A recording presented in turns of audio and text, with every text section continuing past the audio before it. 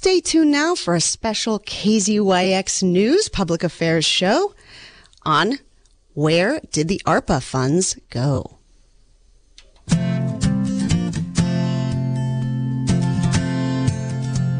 Where has all the money gone? Has it gone to anything useful?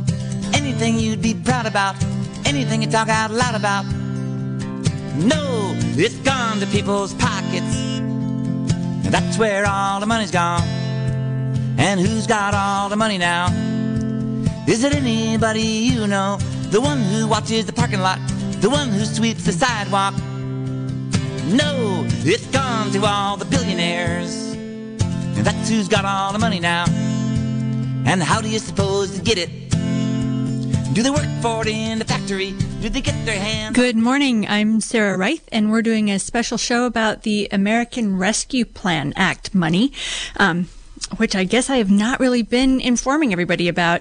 The American Rescue Plan Act was signed into law by the president to help local governments and nonprofits and community groups recover from the economic and the health impacts of the pandemic. And Mendocino County got close to $17 million, about $16.8 million, and half of it was allocated last year and will be getting the next half this summer. And about $4.8 million has been allocated to various causes in the county. And we're figuring out exactly where it went and what the plans are for allocating the rest of it and what the process for figuring out who should get it is going to be like. And I've got two guests today who are eminently qualified to share that information with us. One guest is Laura Diamondstone. She's a retired epidemiologist who worked as a researcher during the AIDS pandemic under Dr. Anthony Fauci. And she is currently an advocate for public health groups in Mendocino County, including the Promotores, which is a Spanish-language community health workers group that got started in Willits. And our other guest is Darcy Antle, who is the interim CEO of Mendocino County, and she's pretty widely acknowledged as a financial whiz, and she's done a great job bringing a lot of money into the county. So I'm looking forward to learning from both of you this morning. Welcome. Welcome. Thank you for getting ARPA information out to the community, KZYX. Yeah. And Darcy, are you there? Can you hear us? She's not here yet. Okay. Well, we're expecting her to come on pretty shortly, but Laura, let's start with you. Can you explain what ARPA is? It's really broad, which is kind of partly why it's easy to lose track of what it's for. So what can it be used for, and what are the provisions in there for coming up with a public input process for figuring out exactly how to use it? Well, after it was signed into law, the Treasury Department issued interim guidelines for the use of ARPA funds, and that's when it got on my radar, because specifically in there was two issues that I thought were really important. One was encouraging jurisdictions getting ARPA funds to have community engagement in the decision-making process for how these funds were used. The other thing that was very exciting was that it was intended to be used for the people most impacted by the pandemic. So, of course, many people were very excited about this and had a lot of visions, and even the Treasury Department listed out lots of possibilities for how these funds could be used. Very, very broad categories and a lot of latitude.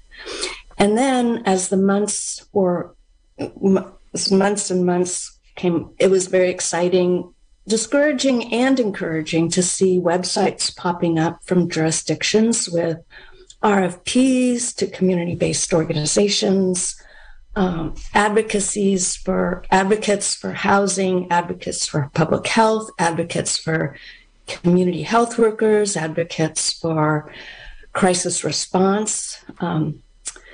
And it was discouraging because there was nothing coming out of the county for people to learn about ARPA or to engage with the decision-making process. And in fact, if you ask people on the street, where do you think ARPA money should go? Most people would respond, what's ARPA? So we haven't had the outreach, the information, the community engagement, the decision-making process, or the transparency. So I think those are the four broad issues that kind of like the pandemic, the diversity, equity, inclusion lens has been missing with the response, with the pandemic response and with the ARPA possibilities. Right. And we opened with a show asking where has all the money gone, but I think maybe a more nuanced question is going to be where will the money go? Because yes. Like we mentioned at first, about 4.8 has been obligated to supporting the public health COVID response. That was about $1.5 million, addressing negative economic impacts, about $1.1 million, in water and sewer, $2.2 million. And we know that Redwood Valley put in for some PG&E settlement money for its water system, and they ended up getting state water department grant funds for that. And so we don't think that ARPA money got used for that. And we know that NCO got $1.7 million. But that leaves about $12 million that's going to go somewhere. And we learned that the county would like to use about $10 million to provide core county infrastructure resources and another $1.7 million to hire staff. And of course, there's county staff that can do a great job providing public health services and alleviating the impacts of the pandemic, which are really ongoing, especially for people who just got knocked back. Yes. So the in my head, it's a bizarre acronym: state and local fiscal recovery fund, which in my head I pronounce SLURF. I was going SLUFRF. It equally rolls off the tongue with equal grace. And that's basically, it's sort of like your taxes standard deduction. The Treasury Department said you can use up to $10 million for SLURFRA, which is basically paying your own county salaries, benefits, whatever, backfill, rehire or hire, and do whatever you want to support your county services. So that's basically more than half of what the county has, the total allocation to the county. However, I don't think most people know what core services are. I heard Ted mention he thinks people think it's 911, and that most people think public safety is the highest priority issue, highest priority core service. I don't know. I mean, we haven't had any community input about what are essential core services. In my mind, and in many other people's minds, core services are services that do the outreach, do the information exchange, do the community engagement, do the accessibility, do the really hard ground work on the ground in the troughs, linking people to existing services, whatever that may be, like promotores, like community health workers. And core services could be defined as the services provided to the people most impacted by the pandemic. So we need a definition of core services, and again, those broad categories of outreach, information, community engagement, transparency need to be addressed. Can we? Yeah, so can you give us an example of some of the processes for community input that you've learned that other jurisdictions have used? Yes. it's not just large counties like LA County, but if you could do a simple Google search on ARPA County and find how different counties are responding. And for over a year, there have been websites.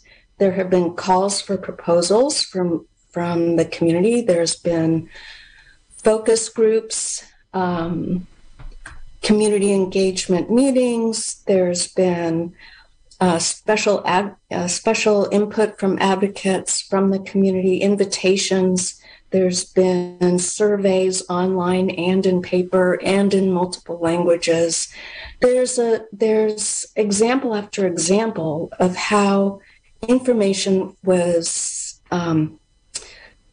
sent out to people and received from people. Yeah, and I remember covering the process for figuring out how to distribute the PG&E settlement funds, and I have sort of fond memories of hanging out at the rodeo grounds in Potter Valley while people made their case for why their organizations should get it, and not everybody was totally happy at the end of it, but I mean, that's what happens in negotiation. But it's about 9:15 right now, and I just heard from CEO Darcy Antle that she's not going to be able to join us, and that she sent me an email, but I didn't get a chance to check it before I hit the road to get here. I want to reintroduce the topic and my guest, and we're going to also play an interview. So we're talking about the American Rescue Plan Act. Mendocino County got close to $17 million to utilize to alleviate the financial and health impacts of the pandemic, which are ongoing and are going to go on for quite a while, especially child care. You know, a lot of child care businesses just stopped operating while people were shut down, and now they have to start up again, and on and on and on. But for my next sort of virtual guests, I recorded about a 16 minute interview with several people from UVA, and that's a Spanish-speaking Latino community advocacy group. Started out being Ukiah Vecinos en Acción, but now they've spread to Boonville and Willits, so I'm just thinking of them as an inland Mendocino County Latino advocacy group. And last Friday, I met up with several members at the plant sale at the Mendocino College, and they shared a lot of really good information that we heard a little bit of this morning in the news. So here are our UVA guests. Hi, I'm Sarah Marshall. I'm the coordinator for UVA, Ukiah Vecinos en Acción. Hello, my name is Maria Avalos, and I am the program coordinator for UVA Vecinos en Acción. We're talking today about the ARPA funds. It's the American Rescue Plan Act. And can you share some information about what you know about that and how it's coming down to UVA? Sure. So the American Rescue Plan Act is being distributed to state and county governments. And Mendocino County is going to receive about $17 million in two allotments. One has already been dispersed, and I think we're waiting on the second one. And the ARPA funds are supposed to go to support communities that have been most impacted by COVID. So UVA hasn't received any ARPA funds yet, but we did just receive funding from the Latino Community Foundation that is meant to be spent to advocate for the transparent distribution of ARPA funds in our community. And you were both looking up some numbers before we got started. So what were you finding out about the ARPA funds and the interaction with the Latino Community Foundation? And can you give us a little brief description of what the Latino Community Foundation is? So this is the first round of funding from the Latino Community Foundation. It's called the Latino Power Fund. And the Latino Community Foundation is a statewide organization. More than 100 grassroots organizations applied for the Latino Power Fund, and they selected 35 to distribute $1.4 million to 35 Latino-led organizations working to secure the fair share of the American Rescue Plan for our communities. And so it sounds like there is some concern with how the funds are being distributed or the transparency around it. And what would you like to have happen? Yes. So with UVA receiving this grant from the Latino Community Foundation, we hope to hire someone to become an advocate.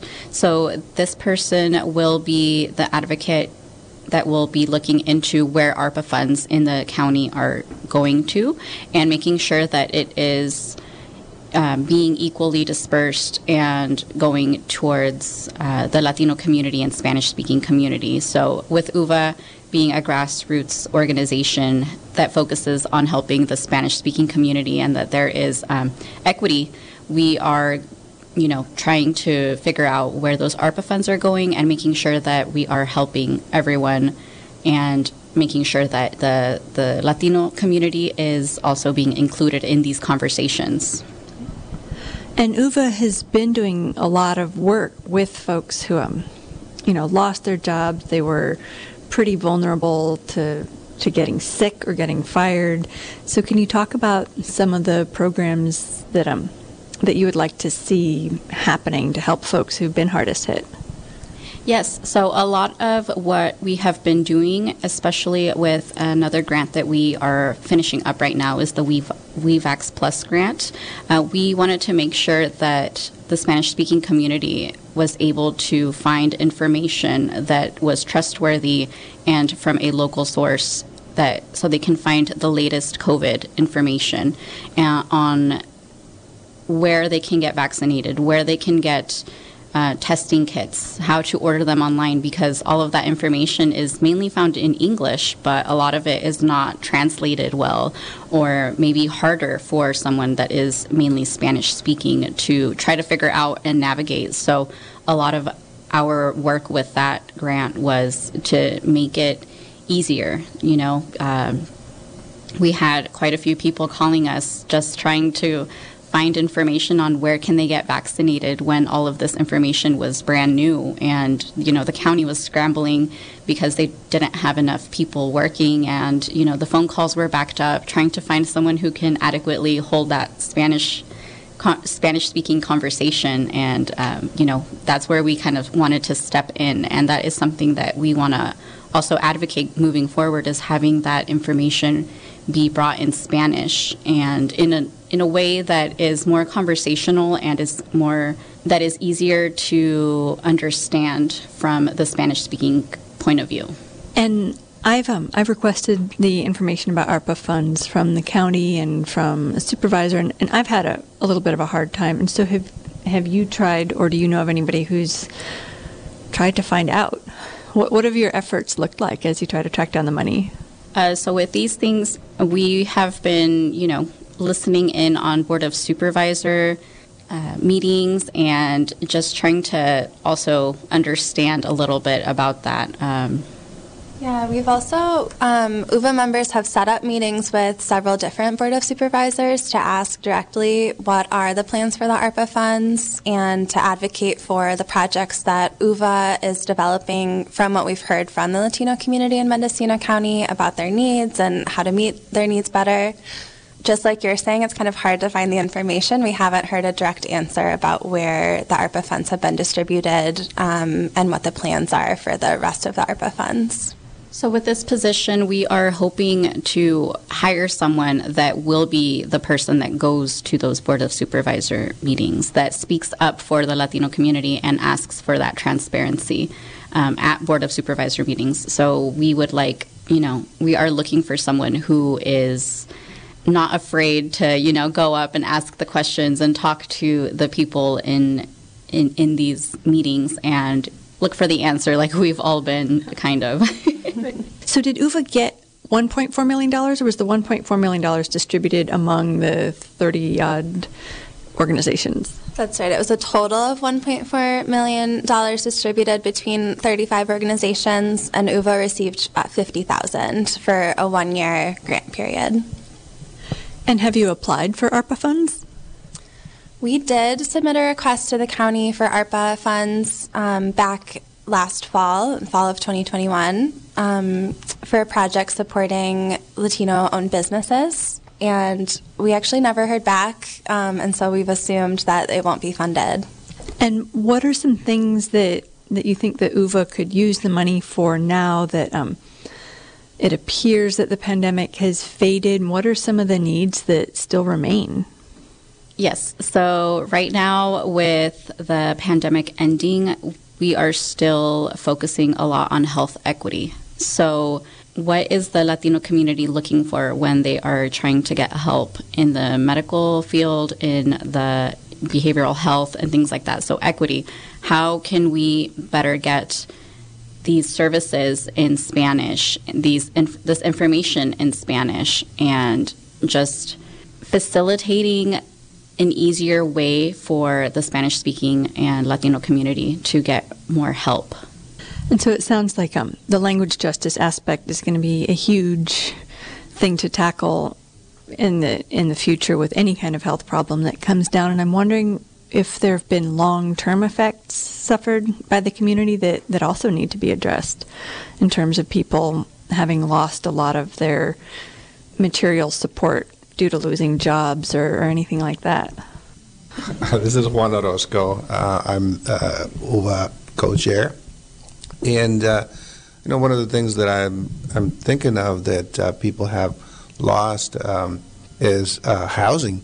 With not having a job, not having income, you lose housing. If you're renting, of course, and even if you're buying a home and you don't have any income, how are you going to pay your mortgage? And so that is happening in the communities locally. People don't have even food, as well. And I think that and many other things is what UVA looks into, to see how we can support those services and provide those services to people.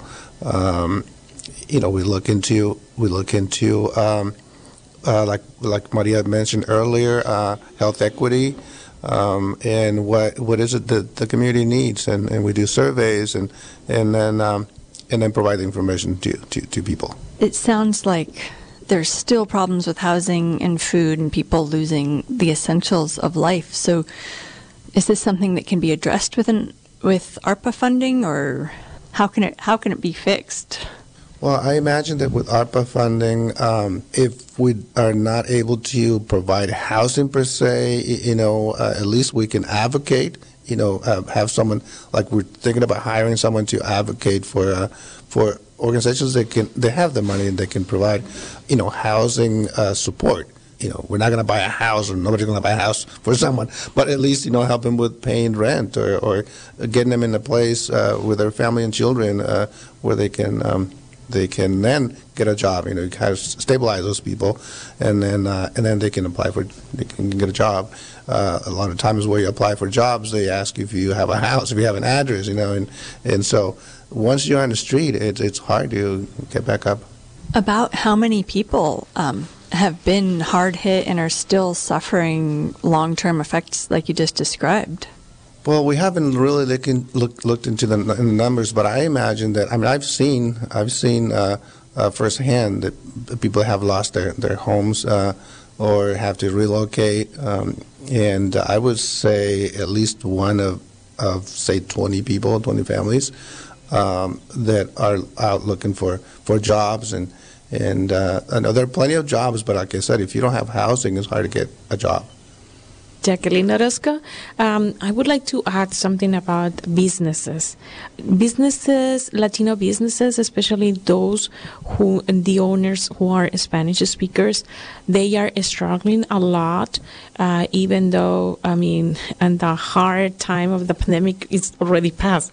But because maybe they didn't apply for the support, for the financial support during the pandemic, and now I have been seeing that some businesses, they are closing because they don't have a direct support, some kind of economic support for them in order to continue being on businesses.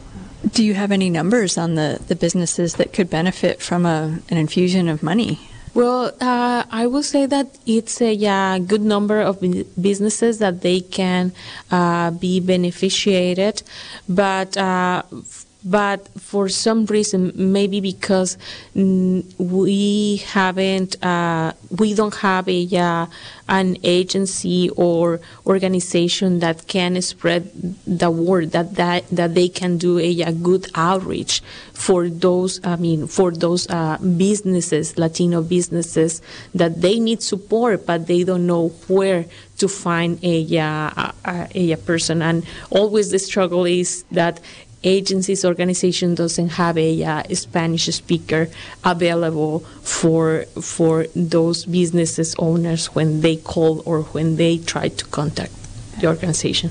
And I'm an English speaker, and the only way that I know about the American Rescue Plan Act is because I go to the Board of Supervisors meetings and I read the CEO report, and a lot of people whose first language is English don't know about ARPA or how to find out how they can even apply. So can you describe how you found out about it and what the process of even trying to apply for it is? Sarah Marshall just said that you applied and just sounds like the application just kind of disappeared. Well, I can speak as an English learner because I am an English learner, and I have been seeing during this time that I have been living in the area and being exposed to English, that even though people who their first language is English, they struggle trying to understand applications or the language that they use, the government use. So that's another barrier for us, that sometimes there are not accurate translations, or maybe we can have access to that information. So it sounds like the outreach in English has been really minimal, and the outreach in Spanish is basically non-existent, that you found out about it through English language sources. Yes, and that's why UVA, Vecinos en Acción, it's doing a difference. During the pandemic and before the pandemic, because we are an organization that try to inform, educate, and organize our Latino community. So when will you find out if you have this advocate with the Latino Community Foundation funds? We found out last week that we were awarded the funds, and so in the next month or so we'll be putting out a recruitment to recruit an advocate to work. And UVA is fiscally sponsored by NCO, so the job application will be available on the NCO website. Well, would anybody like to add anything? So I said earlier that UVA is doing a lot of things for the Latino community. And one of the things that we just had a working meeting last night, and we talked about starting doing podcasts. And so we're really excited because we're going to be able to have different topics, different things to the community, from even knowing how to vote, when elections comes up, and all different topics that benefit the Latino community, and of course, with the intent to have the community be involved in all that's happening, goes on in our county, and be self-advocates and be part of the process. Well, I will definitely want to hear more about that podcast when it comes out. Would anyone else have any last words? To learn more about what's going on with UVA, you can follow us on our Facebook page, UVA Vecinos en Acción.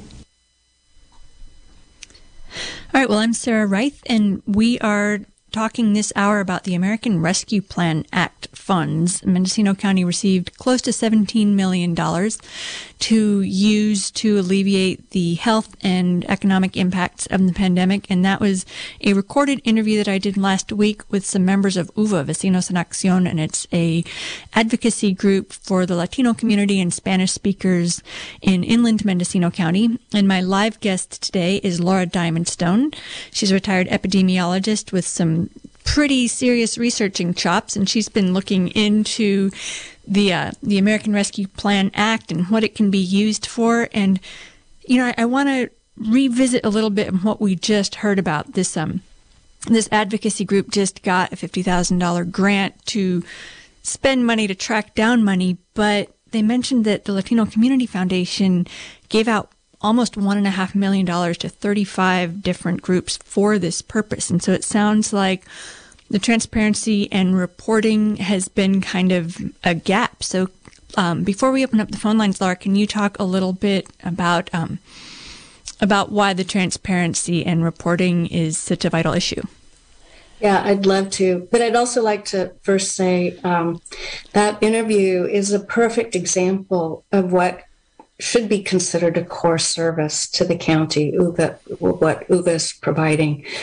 And I do hope that they get some support and funding from ARPA funds, which is exactly what they're intended for.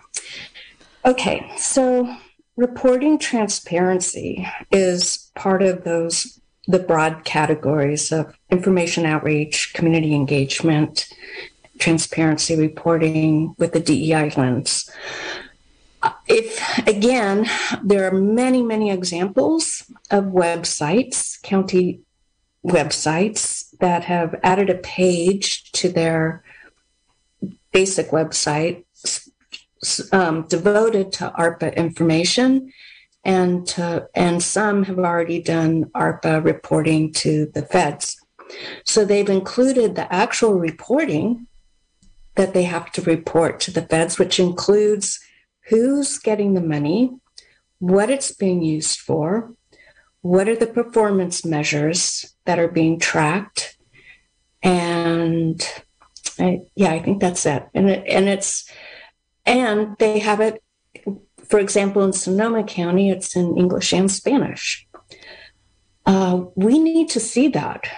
We can't, as people from UVA said, the burden of having to review a BOS, a Board of Supervisors YouTube video, and finding where ARPA is being mentioned, and then going to find the CEO report and find where sometimes there's a chart of obligated funds and broad categories of funds for ARPA, is just too opaque and obscure. We need to have language accessible in every sense of the word, information in one place that we can absorb and comment on and get information and get responses back to our supervisors, who need to bring it to the Board of Supervisors meetings. We just haven't had that process in place ever, as far as I can tell. And the closest, I think, were the focus groups, for the budget plans, and that was all in English. It wasn't only a few of us knew they were happening, and there just wasn't much interaction. So I think there's been minutia of incremental progress towards community engagement, but it's sporadic. It takes quite a bit of lobbying, and it needs to be improved, definitely. Well, speaking of opening the communication up to the community, I'd like to open up the phone lines now. So if our listeners would like to call in, the number is 895-2448. And remember to dial the area code now, 707-895-2448. And I'd love to hear ideas from listeners about what they would like to see this ARPA money going towards. And before we get a caller, Laura, I know that you have a lot of experience talking to various groups around the county. And what are some of the ideas that you've heard for ways that people think that nonprofit groups can provide some of these services to people? I think what I've heard, I can't say I'm the very representative of a person who's talked to a lot of different organizations, but I think the idea of direct assistance to people is extremely important.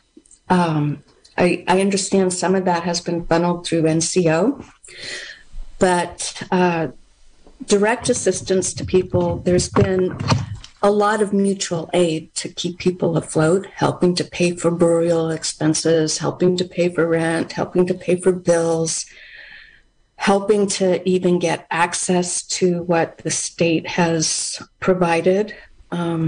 It's been a real struggle. But that's part of what ARPA can be used for, is direct assistance to people. And we know people are struggling. We know small businesses are struggling. So we've got a call. So let's hear another idea. Caller, you're on the air. Do you have an idea? Yes, I do. I just want to introduce myself first. I'm a teacher. I teach vocational education at River Oak Charter School and at the private Waldorf School in Calpella, but I've also taught in the high school in Round Valley and at the elementary school in Round Valley, too. And these are primarily Latino kids and Native American kids that I'm teaching. And what I'm teaching is woodworking. And I feel that woodworking is the county's greatest resource. I know the forests have been overcut. I know that the dominant species out there is a small diameter suppressed growth Doug fir and pine. The pine is dying, but I was at an event on Earth Day at Hidden Oaks in Round Valley, and it was a kid event. It was their Easter egg hunt, their three-legged race, their race with the egg on a spoon, the egg throwing, all the fun kid stuff. Yeah. There were 250 Native American. They were all Native American people. I was the only white guy there. I mean, my brother was helping me set up my Okay, display. well, caller, do you have a question or a suggestion? I had every child in that crowd at my table. And what I had on my table was a model of what I call the Garden of the Soul. And it appeals to everyone who sees it. I displayed it at fairs, but I've been out of touch because of the COVID-19 thing. I haven't been able to do the not so simple. Well, caller, thank you so much for calling in. It sounds like you'd like some more funds to go to education and to helping create, alternate building fuels. But our other guest, Darcy Antle, the CEO of Mendocino County, just joined us. Thank you so much. Welcome. Hi. Hi. Yeah, Darcy, it's interim CEO. Okay. Since Carmel's retirement last month. So yes. Okay. Well, we've heard some. I don't know if you've had a chance to tune in, but I was wondering if you could fill us in a little bit on what the $4.8 million has been obligated for, because we've had some general ideas, but I know that you've got some details to share. Yeah, let me open up the spreadsheet, make sure I can get it big enough for my eyesight here. So I know the questions were, at least some of yours, Sarah, were around the Chambers remodel. So the Chambers remodel is just over $300K. Okay. There's a set aside for HVAC, heating and air conditioning unit at the jail. That's about, that's going to be a match with some other money. So that's about $15,000. Okay. There's some behavioral health transportation that we had to do during COVID, related to some of the folks that needed further assistance and transportation out of the ER into a facility. And that was that ARPA funds? Yes. Okay. And that's set it at that was $550,000 set aside. We did get some metal detectors that we needed to purchase during that time, and those are about $35,000. And then we had to do a contract due to low staffing at the jail in the kitchen and the laundry. And during that time, we had to hire out due to COVID cases, not being able to meet the needs in those two areas. And that's set aside at $500,000. I don't have all the spends up to date on this, so that's why I'm giving you those amounts. So to the community foundation for meals, $275,000. And then we extended that 198,000 and then 66. So you're looking at just over 500,000 to the community foundation for food assistance. I believe that went to family support services centers as well as food banks in the local communities. And NCO, there was some food and some direct assistance for utilities and household support, rents, kind of things. That's just over 500,000. And then there's a stormwater trash capture project that's required of all counties to have in place by, I believe it's December of this year. I'm not 100% sure on that date. That's $1.3 million. So this is the water and sewer infrastructure set aside. And then the fire hydrants, Redwood Valley fire hydrants, as well as locks for the fire for 200 fire hydrants. That amount is just over $700K. Maybe a little more than 700. It looks like it's about almost $1 million in there, in that area. Okay. So that makes up the majority of the 4.8 that's obligated. And again, we received the 8.4 last August, or summer, we'll say, and then we expect to receive another 8.4 this summer. Right. The monies need to be obligated by December of 2024 and spent by December of 2026. So it sounds like we've got a little bit of time. I want to reintroduce my guests. We're just speaking with Interim County CEO Darcy Antle and Laura Diamondstone, who's a retired epidemiologist and a researcher. We're discussing the American Rescue Plan Act funds, which Mendocino County, we just heard, received half of about a $17 million pass through from the federal government, and will receive the other half this summer. And Darcy, or Interim CEO Antle, I want to ask a little bit about any plans for how to get public input and how to spend the remaining $12 million. We heard a little bit of talk last week at the Board of Supervisors budget review, but are there plans in place to get public input about how to spend the money? Well, at this point, we're under the direction of the Board of Supervisors, which happened in November during our first quarter report for this year, was to create an internal working group to look at how the funds could be used internally. And at this point, we have over 25K projects, or 25 million, in projects that would be eligible for internal services. So the board would need to determine, how they want to spend those funds. Now, having said that, we did yesterday announce on June 8th that any nonprofits that would like to request funds, out of our budget for 22-23 fiscal year, they would ask to present to the board on June 8th. And we're trying to give those departments, not departments, but I'd say nonprofits, 5 to 10 minutes in front of the board at that time. So would they need to submit their proposals in time to put the agenda together, or do they just speak during public comment? Like, what is the process? Yeah, we would schedule them time directly in front of the board. And of course, we're still running hybrid meetings, which is a challenge, but we're getting better at it. Not having had to do that before, but so it can be via Zoom. But we're asking that they send an email, and I'm going to be on the hook to get you that email here in just a minute. because I can't tell you what it is off the top of my head,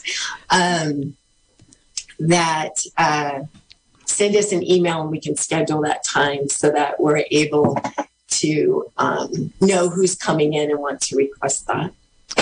And ideally, those would be submitted, and I don't know if we put that timeline in our request, but those ideally would be submitted by May 23rd for us to have a clear,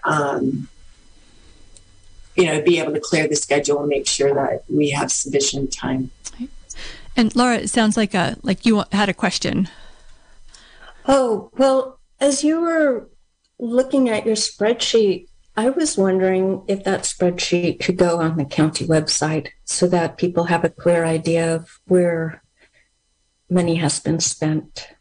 Yeah, I believe this spreadsheet was attached to a public records request, but we could put it under the CEO budget and have a spot for it there. Sure. And typically, we've been trying to report this, if not every month, every other month in the CEO report. And then we try to hit it in our workshops, budget workshops, which we have a couple of those coming up. If that information could be centralized, maybe not in the CEO report, but on a special webpage for ARPA spending, since it is a once-in-a-generation lifetime windfall of funds, I think it would be much easier for people to track, to access and track that information. Would that be a possibility? Yeah, I can check with IT on that. I'll admit freely, I am not a tech person. So, well, we have one call, and we were a little short on calls today, but we'll go ahead and take this one. Caller, go ahead. Hi. Well, it's kind of disappointing to hear that apparently there's no intention of seeking or facilitating actual public input. But I'll just throw out one idea, because I'm sure if you did seek and facilitate public input, you'd get lots and lots of input, and some of it would be good. Anyway, mine is about isolation of seniors and transportation issues. And so I would just say a once-a-week, maybe even a van, once-a-week van from Albion, Little River, for 2.5 hour Fort Bragg trip for groceries and laundry. Right there. Somebody write it down. Thanks. I'm writing it down. That's a great idea. Okay. Thank you, caller. And we're coming right up on the hour. I guess it has really flown by. And Interim CEO Antle, I'd like to ask you to flesh out a little bit what we were starting to talk about, where you're planning to ask people to have their proposals in by May 23rd. And I'm wondering if there's more details available on what kind of outreach there will be, if it'll be in English or Spanish. And I see the CEO report has been coming out in Spanish, and that looks like a really great step. I'm just wondering what kind of if we can expect a blitz like we did during the PG&E settlement funds, which is one of my favorite memories of the pandemic. I think we could look at putting something together. I'm not quite sure if we got it in Spanish. And again, we just talked to the team, and I think we, just as we're starting to prepare for the budget on the 7th and 8th presentation, June 7th and 8th, we came up with how can we focus all the nonprofits into one kind of area so they can all present. I know that the PG&E thing, the PG&E request, I think that took us about 6 meetings to get through. So we're going to look to streamline that a little bit. But the email address is ceobudget@mendocinocounty.org. So if there's a request for funding, it can be submitted there, and then we'll reach out and get your documents, what you're requesting, Again, there won't be a lot of time, but if the materials are, legible, if you attach a presentation or something, we would just ask that the time in front of the board be short and sweet. So it sounds like a fairly informal proposal. It's not like a full-on grant proposal where you have to satisfy all kinds of different things. You just basically make a good case for why you should get an award. Yeah, and we can be clear as we send out more information on the reporting requirements. The reporting requirements to the U.S. Treasury for this funding is much more strict than they were with the original round of funds, which was the CARES Act that was through the state. So this time we're working directly with the federal government. Before it was through the state. So the reporting requirements for the subcontractors or sub-recipients is much more difficult. Okay, well, we have time for one more call. Hi, caller, go ahead. Hello, this is the woodshop teacher again. I might have gotten a little excited, but the kids desperately need vocational, hands-on woodshop. When I was in school, it started, at the 6th grade, went through the university. My woodshop teacher graduated from the University of California at Santa Barbara, and he was a woodshop teacher. Hello, caller. I want to tell you that we are now currently discussing how you can make that proposal to the board.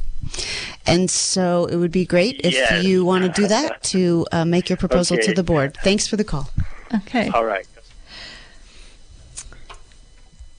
All right. Well, are there, Interim CEO Angela, are there more proposals that you have received or that the board has received that are already under consideration? Has anybody kind of jumped the gun and jumped to the head of the line yet?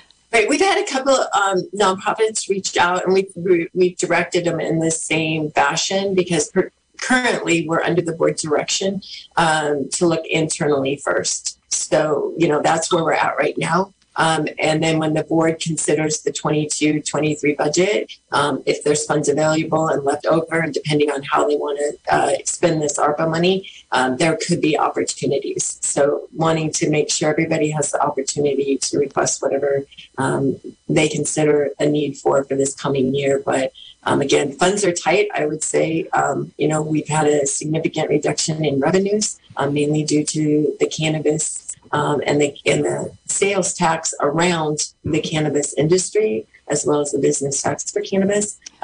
So those are some serious concerns we have, not only for this current year, but for 22-23 going forward. So we're currently trying to work with all our departments to see how we can keep them full meaning fully funded for the coming year without having to take cuts in certain areas. And it is likely that this board will have to make some difficult decisions as to what moves forward in the future and what doesn't. And I know one of their priorities, obviously, is public safety, which includes fire. And this year in particular, due to the PG&E funds, over $6 million has gone out to our fire agencies. So I know that's a big support this board believes in. Right. So it sounds like we're going to have to wrap up pretty soon. So it sounds like if people have proposals for making a case for getting some of the American Rescue Plan Act funds to alleviate the financial and health impacts of the pandemic, they can send an email to ceobudget@mendocinocounty.org, preferably by May 23rd, and that they can then make their case before the board during the budget hearings on June 7th and 8th. Yeah. And Laura, we're gonna if you have a last, maybe a 1-minute wrap up before we reintroduce you and move on to our next show. Sure. So the broad areas of outreach information, community engagement, and transparency. Really, this is an exciting opportunity for the county to really make some progress on these processes, to reach people that are not normally reached by English on social media or on internet, but to really reach the entire community and get good representation and have some measures on how that representation actually meets the demographics of the county. So it's not just saying the words or saying we're going to do it, but it's to actually measure that it's being implemented. We've learned so much from this pandemic, and we can learn so much from how to spend ARPA funds according to community members. Well, thank you both so much for joining us. We've been here talking about the American Rescue Plan Act. It's about a $17 million award that the county got.